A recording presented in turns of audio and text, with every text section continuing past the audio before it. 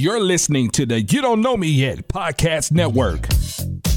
Welcome back to Me Time with Stephanie. I am extremely excited about Russell Kelly, and you guys remember him from episode 2. Well, today as our guest host, Russell Kelly is going to talk about Pain Has No Color. And again, thank you for joining me with Me Time with Stephanie. Greetings. I'm Russell Kelly. I have a guy who is not only my Zulu brother, but he is also my fraternity brother, Phi Beta Sigma. So we have those two things in common. We also are men, we're black men, and we have something else in common. We both have experienced pain, mental pain, deeply rooted mental pain in regards to our kid. And I'm looking at Melvin Labat, and he'll introduce himself, but he's this big guy in stature, former baseball player on a collegiate level. I refer to him as the gentle giant. But enough of me talking about him. We'll talk about what we have in common, that third part. Here is Melvin Labat. Thank you for being here. Yes, sir. Not a problem. I appreciate the invite. And my name is Melvin Labat, native New Orleanian, St. Augustine 4 years, and ended up graduating from Kennedy the last year as a football player, baseball player. I thought I could do it all. And from that point, went on to Prairie View A&M University, playing 2 sports, football and baseball, and left Prairie View A&M with an MBA. I enjoyed my time there. I enjoyed Texas. It's good to visit, but home is home. And I'm happy to be back in New Orleans, Jefferson Parish.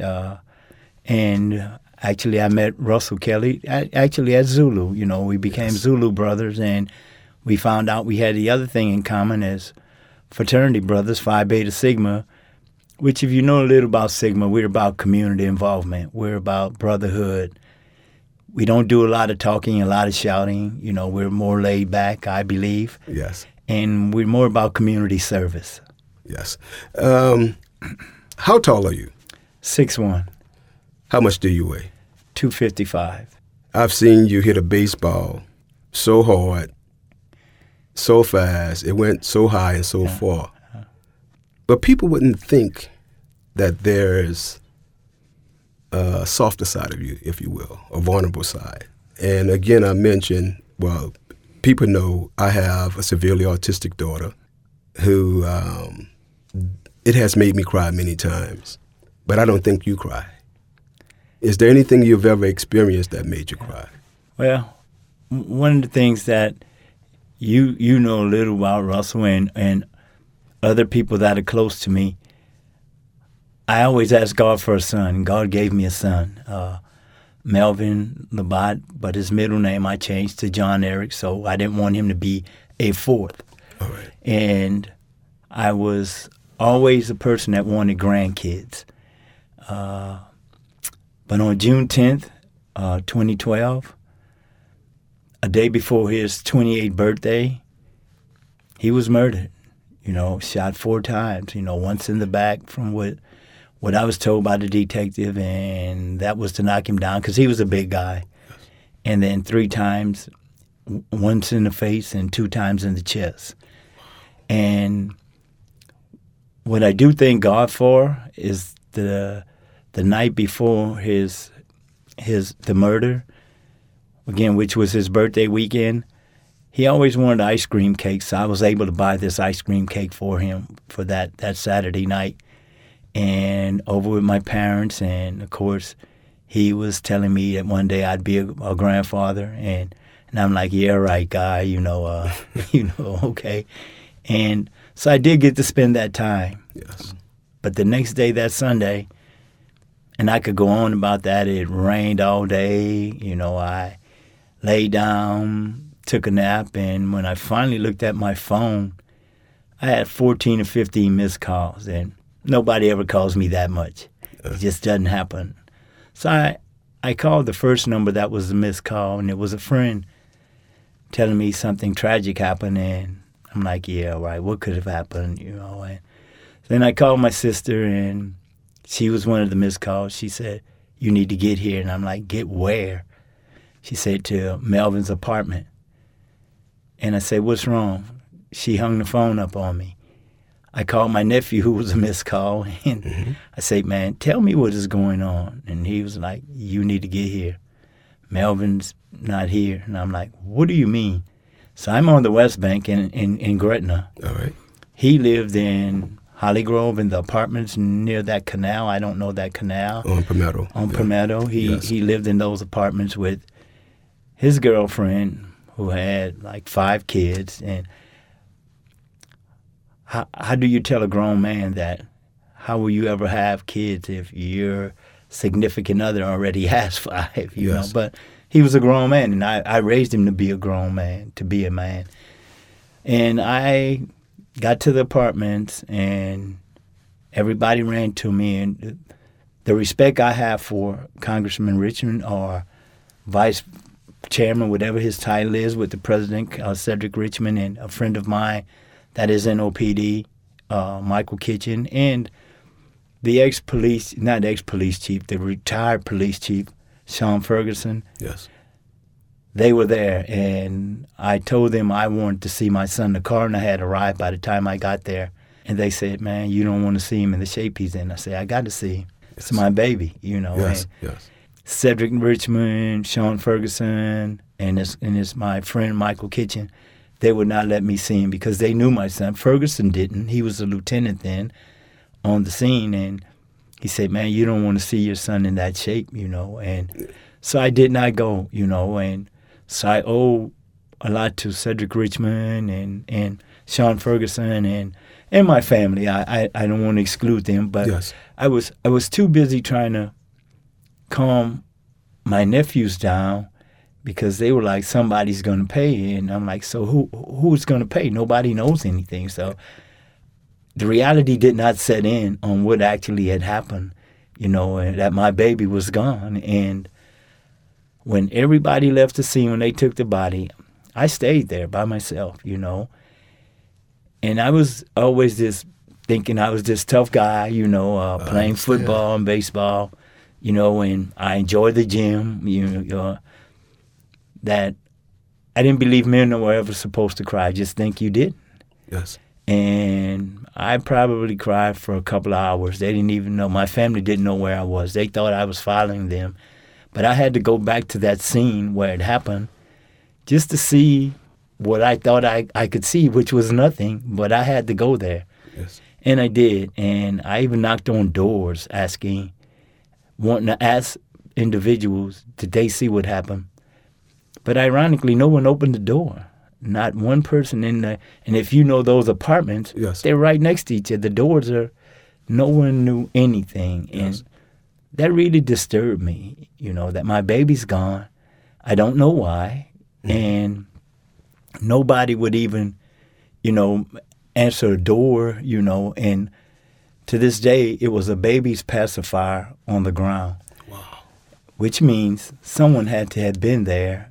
Well, my observation, to see what had happened. Well, so I finally go over to with my family, and I'm still trying to process what actually happened, you know, and individuals are telling me, you know, the police is involved in it. They're getting, you know, all the information. So I get asked, his girlfriend, the police took with him for questioning. They released her. Mm-hmm. She asked me, would I go back to the apartment for her to get her things? And I said yes, because I just wanted to see again what was going on. And I had a ton of questions for her. Yes. Which today I still don't have an answer. Yeah, right. You know? And so my nephew went with me, and she asked me for some money that she said my son had given me to buy her a ring because he said he loved her. And I'm like, what are you talking about? I'm lost now. I just lost my son, my only child. Yes. You still have 5 kids. This is the same day of the murder that she's asking. The same exact day? The same exact day. This is that evening. So I left with my nephew.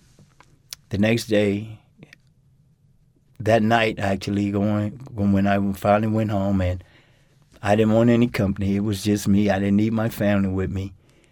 We're going to take a quick break, and we'll be right back. And we're back. Me Time with Stephanie. I guess I had a talk with God and started processing what was actually going on. And to what you talk about the dark, Yes. I tell people when the lights go out, it's a different ball game. You go to thinking about things, that on a normal day and a normal talking with people you just wouldn't think about. And my mind was just running, what was really going on. He wasn't a bad kid. He took care of his grandfather, his mother's father, who was confined to bed. He would go get him every morning, put him in the bathtub, He did lawn care work. He took care of this girl with her 5 kids who didn't drive. Who would want to hurt my child? I just could not come to grips with that. That disturbed me so much. And I found myself at a red light the next morning, just sitting there, just crying, and couldn't figure out what was wrong. But people say we don't cry. Yeah, well, adversity will cause a lot of things that people say that they wouldn't do. I was one of those people who believed that at that time, but now I have my moments, and it could just be in a grocery store, and I see someone with kids or someone my age with grandkids, and it just hits me, and I'll leave a store and go outside till I can dry these tears up and go back in there, because I just always wanted to be a parent, a grandfather. I wanted to buy a drum set so I could send it home with him so he could beat the drums at the house, like my son aggravated me at times, I'll tell you, I have 2 sons, I have Jade, but I have 2 sons, Job, Russell, Anthony Kelly, and I have Russell Thomas Kelly. Right. And my prayer was always, God, just allow me to see my 2 sons become men, 21 years old. Because my dad died at 41 years old when I was 15. And now they are 25 and 24. I couldn't imagine losing one of them now. And your son was 26 the day before his birthday. Yeah. I had a conversation today with one of my nephews, because he listened to the first podcast I was a part of. And he told me he didn't realize I had gone through the mental challenge and the mental pain that I described. And I'm going to give you a chance to tell me if you've experienced some of these things. I told him, which I had buried it deep in my memory. I can remember many times driving across the Crescent City Connection, Mississippi River Bridge, and thought to myself, just get out the car, jump over, and it's all done in regards to my daughter being autistic that I couldn't change. There were times, like I mentioned, I literally pawned my 9mm because I looked at it and I was like, I could just end it all right now. Jade is severely autistic, but when we leave here, I'm going to take her a day early to her Valentine's Day celebration with she and I, but your son is not here. Right. How do you you'll never overcome it, but how, just to help the next brother understand that he is not alone and he can get over it, how do you deal with it? The truth is, what we're doing right now is therapy for me. This is therapy, just to be able to talk to someone that you haven't lost one of your kids' lives. They haven't not. But just to be able to talk and just discuss it is therapy. Just a little more of the story. What's interesting for me is he was murdered that Sunday, and that next Sunday was Father's Day. Wow. And, well, his birthday was that Monday. He was married that Sunday. His birthday was that Monday, and the next Sunday was Father's Day. I care less about being, that Father's Day. That really did not faze me at all. What does that mean? But to your point, and no one knows this because I've never talked about it before, it was one day going across the Mississippi River Bridge, just as you get on the ramp. I just wanted to ram my car into the bridge. Just say, you know what, not to end the life. I was just that angry. Yes. I was just that angry with life, and I know God has a way of humbling us, but I was like, why me? I do my best to help anybody, Yeah, I've done some crazy things in life. It's called life. Yes. But why me? My baby's gone. And coming to grips with that was really difficult. For at least 3, maybe 4 years, every Sunday, I was at Mount Olivet to talk to him. And I'm sure a lot of people see me cry, and actually, you've probably seen me with the glasses, but the blue Ray-Bans that I wear, yes, that was his. Oh, all that right. was his. And I've cried many days at Mount Olivet. I don't go every Sunday now anymore. It's been 10 and a half, at least, 10 years, 8 months and something. But I still have my moments. And it used to bother me when other folks see me cry, but no, I don't care anymore. If you knew my story, you'd understand why. But this is, and what a lot of us as black men have to understand, counseling, therapy, it works. Yes. Because I was like you, I knew I needed help. Because I pulled my pistol out on a lady tapping on the window one day, asking could I help her. And my first reaction was to grab this gun. Yes.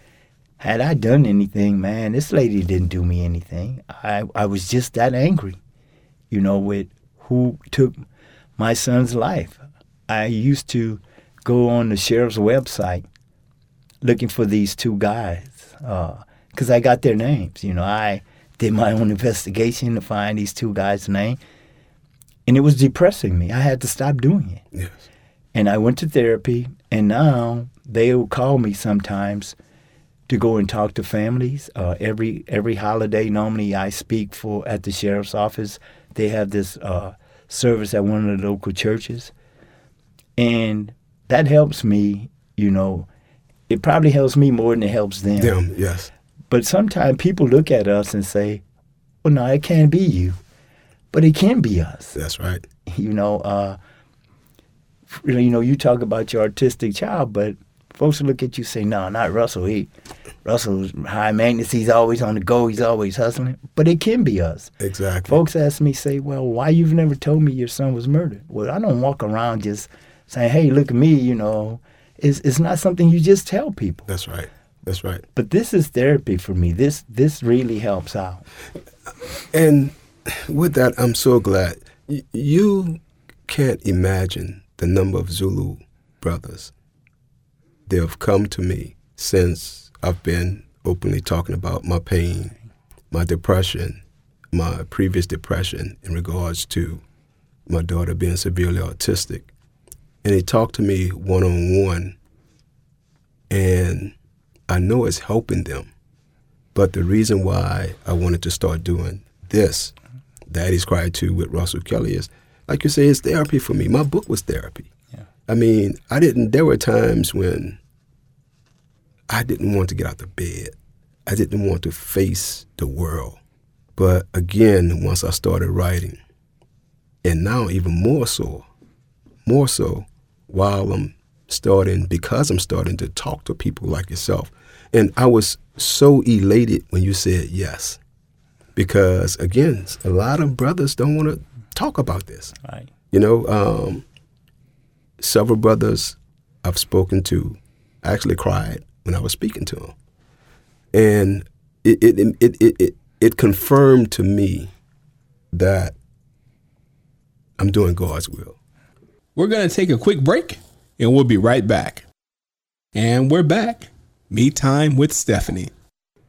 If a brother, any man, came to you when you left here and told you, sir, how you doing? You know, and he said something crazy to you, whatever, and then he said, I'm sorry, I just lost my kid. Or a brother may say, oh, my kid was just taken away from me in child support court. Or how would you respond to him? What would you say based on your experience?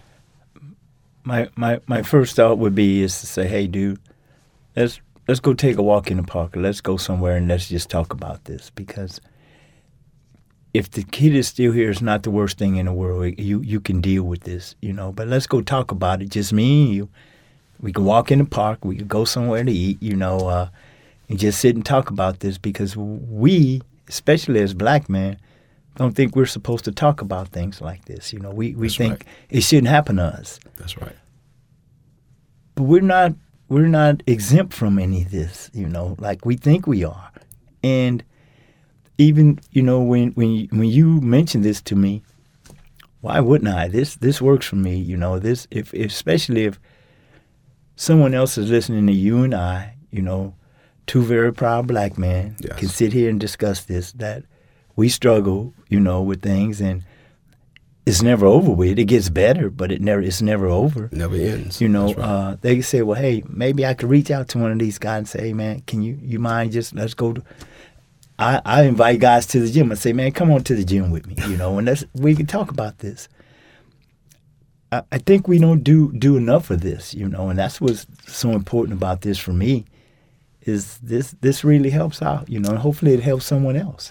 If you can recall, at Zulu we had for 3 years Mothers Zulu on the Bayou. Yes. And if you can recall, it was yourself, Wilbur Thomas, yes, and Clarence Becknell, yes, on the stage. And we were talking about what they were talking about, because I actually chaired it.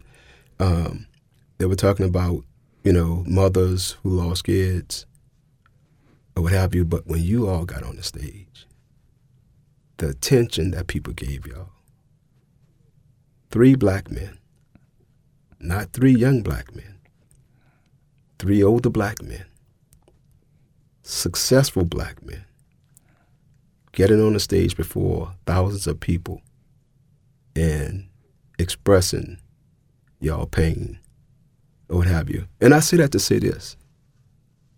My brother listening, you know, it could happen to them. I go back to my situation. Like I said, I've never lost one of my kids. Thank God. But Russell Kelly, you know how people look at me in Zulu, always at the mic, always talking, speaking facts, though. Yeah. Speaking facts. I agree. All right? But the thing is, Russell has a chromosome translocation. His 4 broke off and attached to his 8. His 8 broke off and attached to his 4. And he passed it on to Jade Breonna Kelly, his daughter. That's why she's severely autistic. I say that to say this. None of us perfect. That could come to any of us doorstep. And that lead me into, I posted on social media, on Facebook a few days ago, I'm only as good as I treat the next person.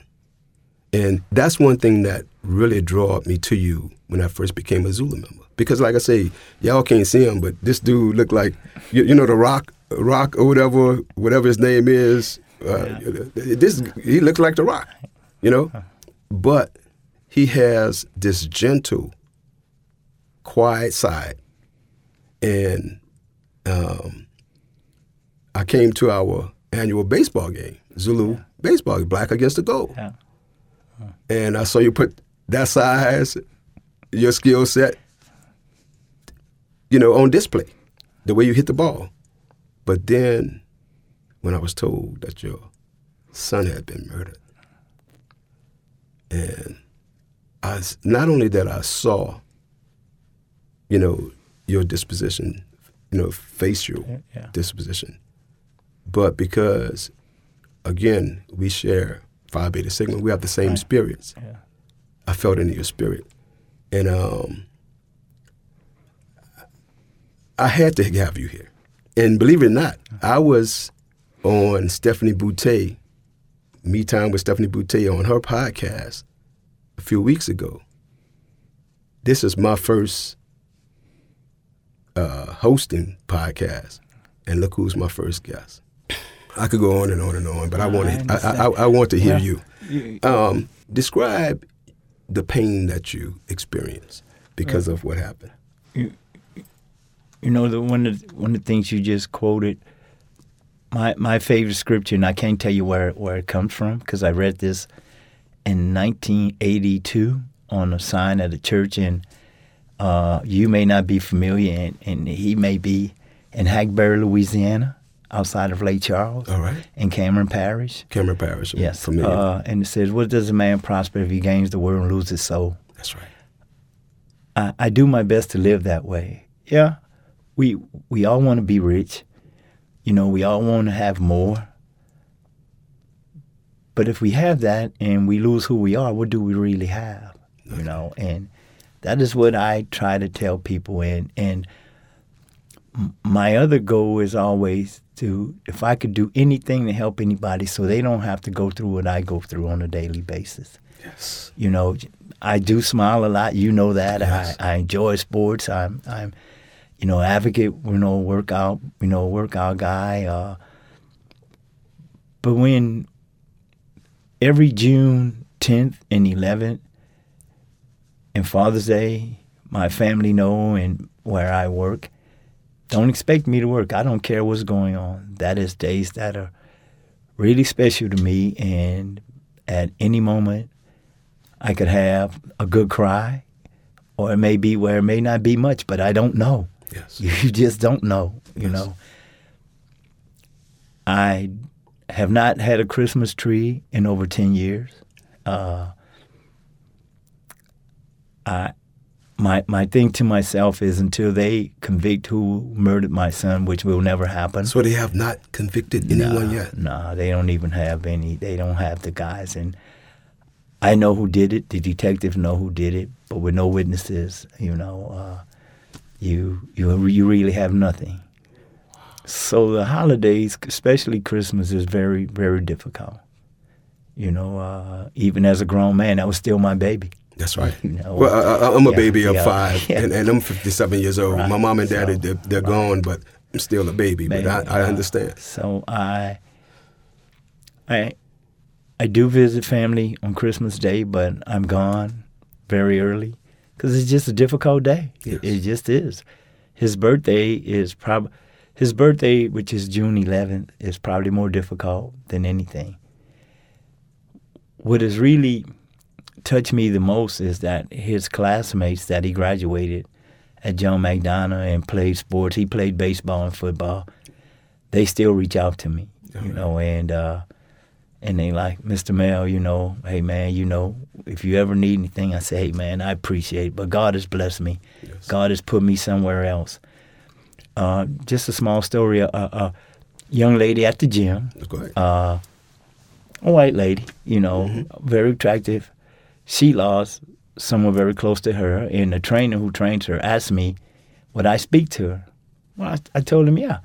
So me and the young lady talked, and really, when you're in a situation like you or I, when you first talking to someone, you just want somebody to listen. That's right. And I know that now.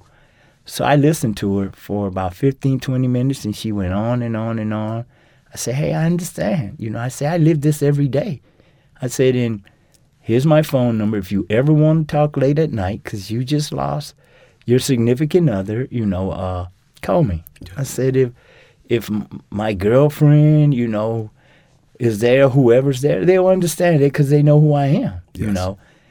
Well, she hugged and kissed me in the gym. Well, of course, you know, in the gym, when you do that, all the guys like, I knew that old dude was trying to get one. and it was never that. It was just helping, you know, somebody. But what they didn't understand, and she didn't know, the therapy for me was probably more than what I gave her, you know, just listening to her. Because it's some nights, and I may go home tonight and think about this and have a good cry and, and say a prayer and go to bed, and I'm good, I love that you keep saying, it's therapy for me, it's therapy for me. I'll end it with this. Black men, we do cry. White men, we do cry. Asian men, we do cry. Indian, whatever, because pain has no color. Pain is pain. Depression is depression. If you pull a trigger to hurt yourself or someone else, that gun has no race. Blood is red. We have so much in common, but we can only find out if we talk to one another. Thank you, my welcome. Zulu brother, Yes. Melvin Labat, my fraternity brother, Yes. and my fellow brother in pain. Yes, sir.